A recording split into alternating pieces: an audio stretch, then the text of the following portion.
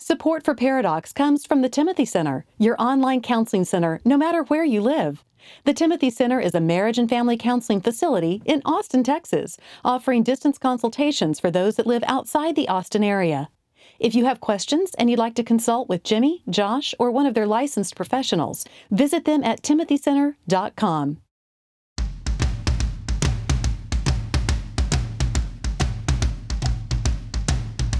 Recording live from Austin, Texas, a conversation about marriage and family that women will love and guys won't want to turn off. Dr. Jimmy Myers and Dr. Josh Myers are a paradox. Hey, everybody. This is Paradox, and I'm Josh. And I'm Jimmy. Yeah, I tried to screw that intro up, and I said it right. And that's how bad you got it. You got it so bad it ended up being correct. I hope everyone's having a happy pandemic. Everyone's is good. You know, the more people that get sick and die, you can't say that. This is going. You can't joke about it anymore. Correct. I don't know if we're at that point. Sort of like the Vietnam War. You know, it's just not funny. Yep. It's like joking about the Holocaust. There we go. We had my civics teacher, Miss Wagley, when MASH, the TV show, came out, and everyone was just like, just laughing because MASH was so funny. There was nothing funny about the Korean War. So, yes. But right now, I'm going to risk making pandemic jokes. And this is releasing in a couple weeks. Oh, which is supposed to be, okay, forget that. I hope everyone's hunkered down. I hope you actually have an IV with Clorox going in your veins to kill That's another joke.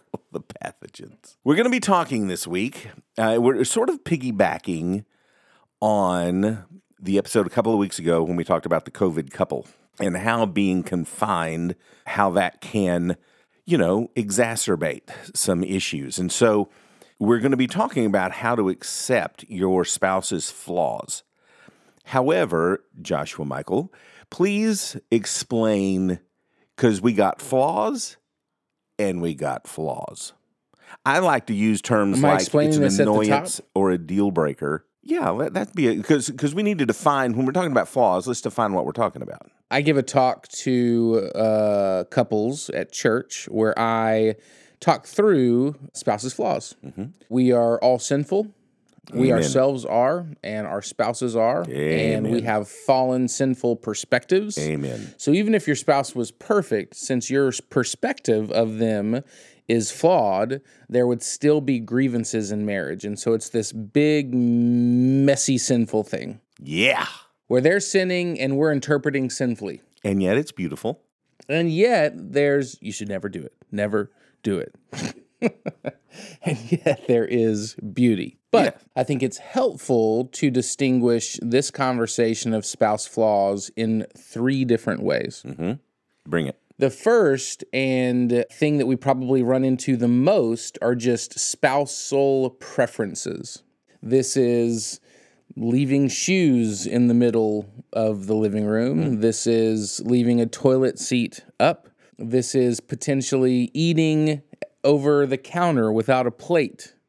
These are all the things that Katie yells at you about. You're just working those down in your head. Yep.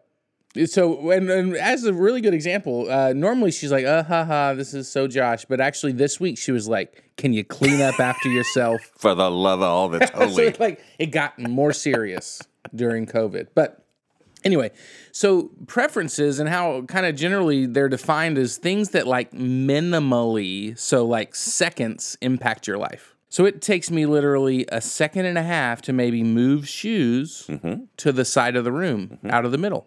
Leaving lights on in the house when you're not in the room. It takes you seconds to turn off the light switch. And so preferences are things that your spouse does, potential quote-unquote flaws, that impact you very, very small, in a very, very small degree, 2 or 3 seconds. And my word would be annoyance. Yeah. Same deal. Yeah. Next thing I would say is there are actual infractions, things that your spouse is doing that impact your life a whole heck of a lot more than just 1 to 2 to 3 seconds. This would be if they ever, let's say, had an argument with your parents, their in-laws, and they then refused to talk to them ever again. So it's that third area, the actual kind of major infractions, as you call deal breakers, Yes. that we have scriptural ramifications or justifications, rather, Yep. for actual therapeutic separations Yep. and divorce. Yep. But really, all other things, it's a process of learning how to get over it, and that's what we're talking about today. Yeah.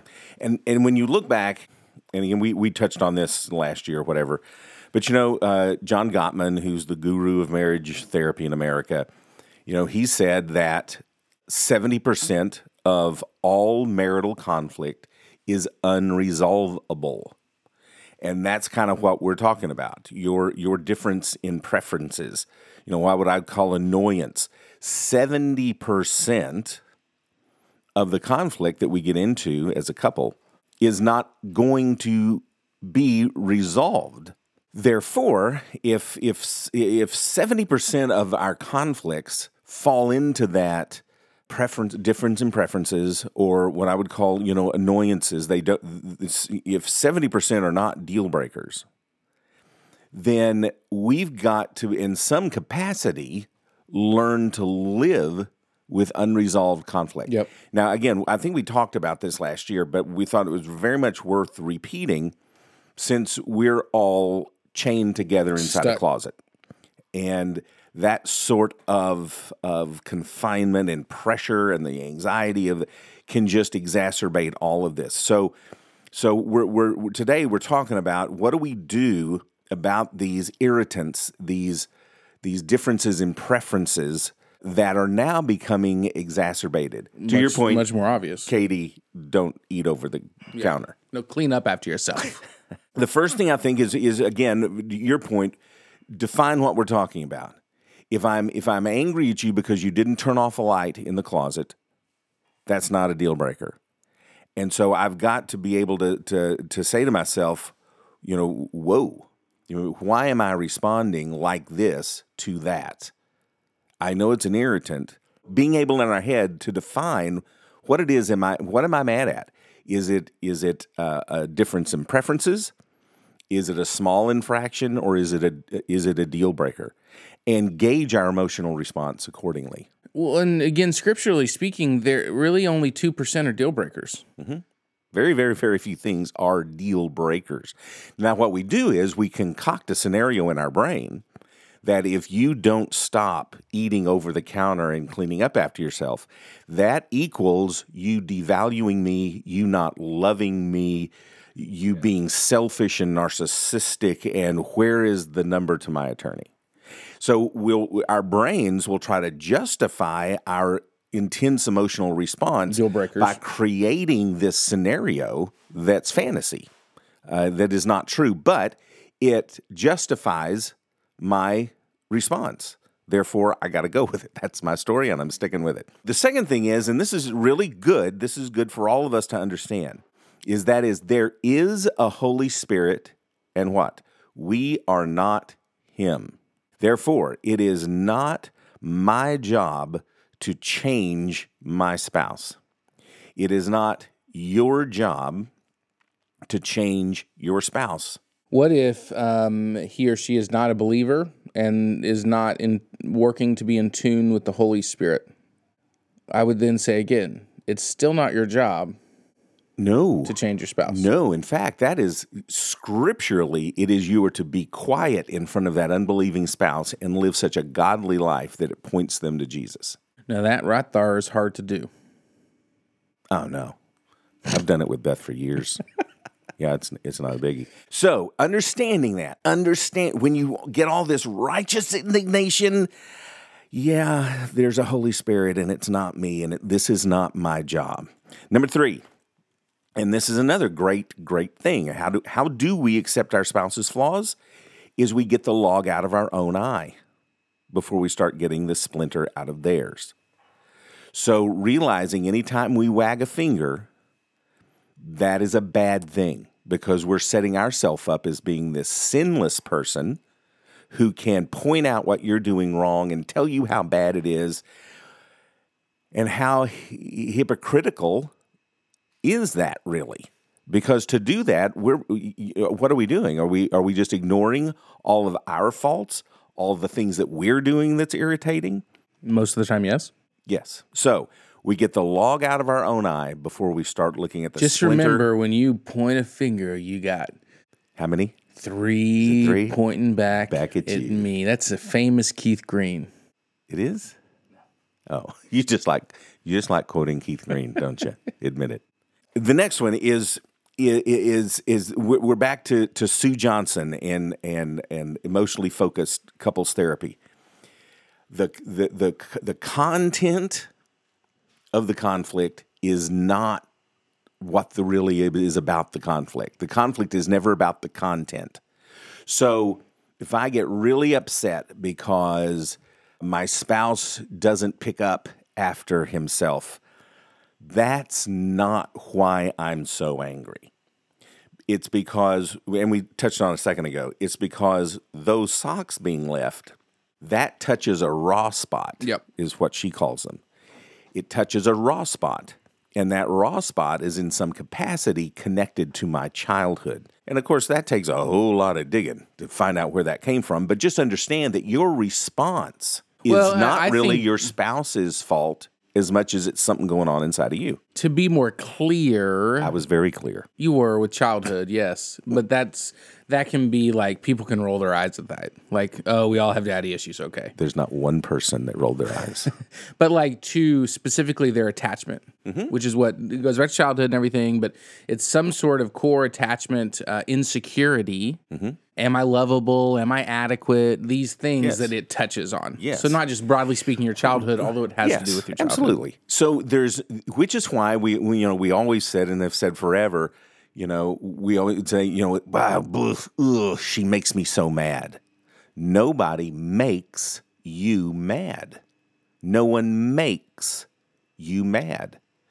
But we say that enough to where we go, okay, I'm mad and I may be yelling and I may be use profanity and I may be, whatever, but I'm blaming my behavior on someone else because they made me. It is a way of shirking our responsibility for our own behavior and our own choices. So first off, we got to understand why did I respond as egregiously as I did? It's not because of what your spouse did, because you could line up 100 other spouses and their other people and their spouses did the exact same thing, and they don't respond like you're responding. So what your spouse does is not causing your reaction. Also, honestly ask yourself, should I be forcing my spouse to see things the way I see things, to think the way I think, to value what I value? Is that really what you're saying? Is that you can't live unless your spouse views things exactly like you do and accepts your point of view on everything? And that can't be what we're saying. No, but wouldn't that be easier? Oh, my Lord. It would be so great. It would be so great. The Willy Wonka's golden ticket. This is the litmus test. Can you agree to disagree? If you have an irritant, if you have this difference of preferences and you talk about it and you get some pushback that no, your spouse simply sees it another way, can you agree to disagree? Or does that make your head explode? Because if your head explodes, that's not your spouse's problem. That's your problem. If we're talking about an issue that is an irritant, not a deal breaker, but an irritant, something that is just, to use your verbiage, a difference of preference, then you have to be able to agree to disagree and move on. And do you want chicken or pork tenderloin for dinner? Pork tenderloin. Yes. Every day. But let me put a little in parentheses to this one. Okay. I think that unemotional males, and I'm not going to say whether I've been guilty of this over the years, but can just not participate in marital conversations by just saying, agree to disagree. Yes. Yes. And it can't be used as a weapon. Yes. It's a get out of jail free card. Yes. No, that's not at all what we're saying. Yes. Conversations have to take place. Yes. Getting a mentor couple involved or a pastor involved and trying to work through all that has to take place, but potentially eventually. Yes. Because you have to validate the other person, that the other person's point of view is valid. It may not be your point of view, but their point of view is valid. Just because you may be the loudest person in the relationship doesn't make you right. So hearing each other's points of view, trying to understand, using empathy to understand where they're coming from. And I'm telling you, a lot of times you're going to go, okay, now that the adrenaline's subsided a little bit, you got a point. Okay, I shouldn't have done that. I'm sorry. You're right. That's hopefully how a ton of things, kind of get resolved and move on. But when you just get stuck and you see it differently, you've got to be able to agree to disagree. And then for us to be able to real quickly, how does our Heavenly Father accept our flaws? How is it that He's able to pull it off? Because that's how He's asking us to pull it off. He's asking us to forgive when the other person doesn't deserve to be forgiven. He's told us that we've been given the ministry of reconciliation, and that's more than just a lost world back to Himself. Yes, Lord. Yes, Lord. We are to be, and you know this to be true. And when you have marital conflict, it's the one who has the strongest walk with God that initiates reconciliation, because they're the first one to go, okay, this isn't right. This is selfish on my part. We need to see about reconciling. And so you need to be that person. And as a believer, we go back to the parable of the unmerciful servant. We ask Jesus to forgive us $1 million on the cross, and we take that every day in a heartbeat, and then someone turns around, owes us $10, and we strangle him and throw him into prison. And no other time does the Heavenly Father call His servant, His child, wicked.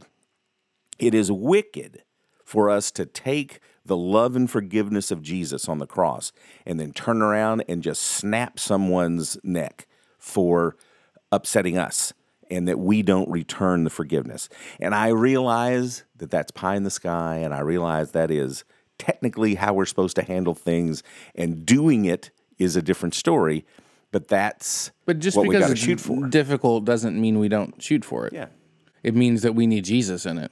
You mentioned forgiveness, and I think with this talk, as well as in my own marriage, with that idea of forgiveness, there has to be confession. Mm-hmm. There's scripture upon scripture upon scripture out there about confessing.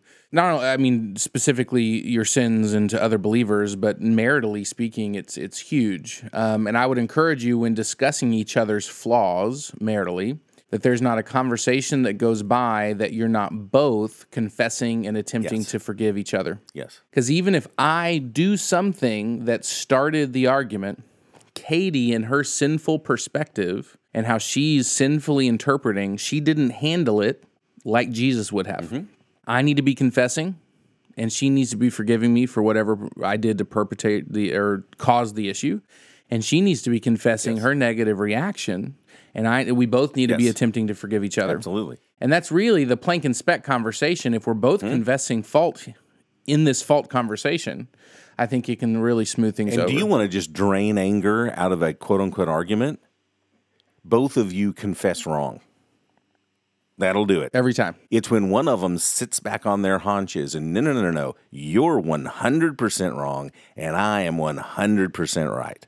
No. Okay, lastly, and again, this is something that's overarching, but you have to be more grateful for your spouse's good than you are irritated with your spouse's bad. That was Keith Green, right? Yeah, that was Keith. No, James Dobson. Dobson. Every time you're just mulling over and ruminating in your head about this despicable human being that you're locked in this house with, I wish they would get the COVID. Instead of, hey, honey, go outside and, lick a car handle. Instead of focusing on being so irritated with what's wrong with them, how about before your Heavenly Father, express every day your gratitude for the good that they possess, for the good that they are, for the good that they do. Because the truth is, unless you just, married Charles Manson or something, you married a pretty good person. And there's much more good about what they are and what they do than there is irritating and bad. And so focus on that and be grateful for the good. And to this point, I would add that, again, unless your spouse's issues fall into the 2% of deal breakers, If bitterness and resentment grows in your heart, it's on you and your fault. It is not your spouse's fault. Are they doing annoying things and are they doing sinful things?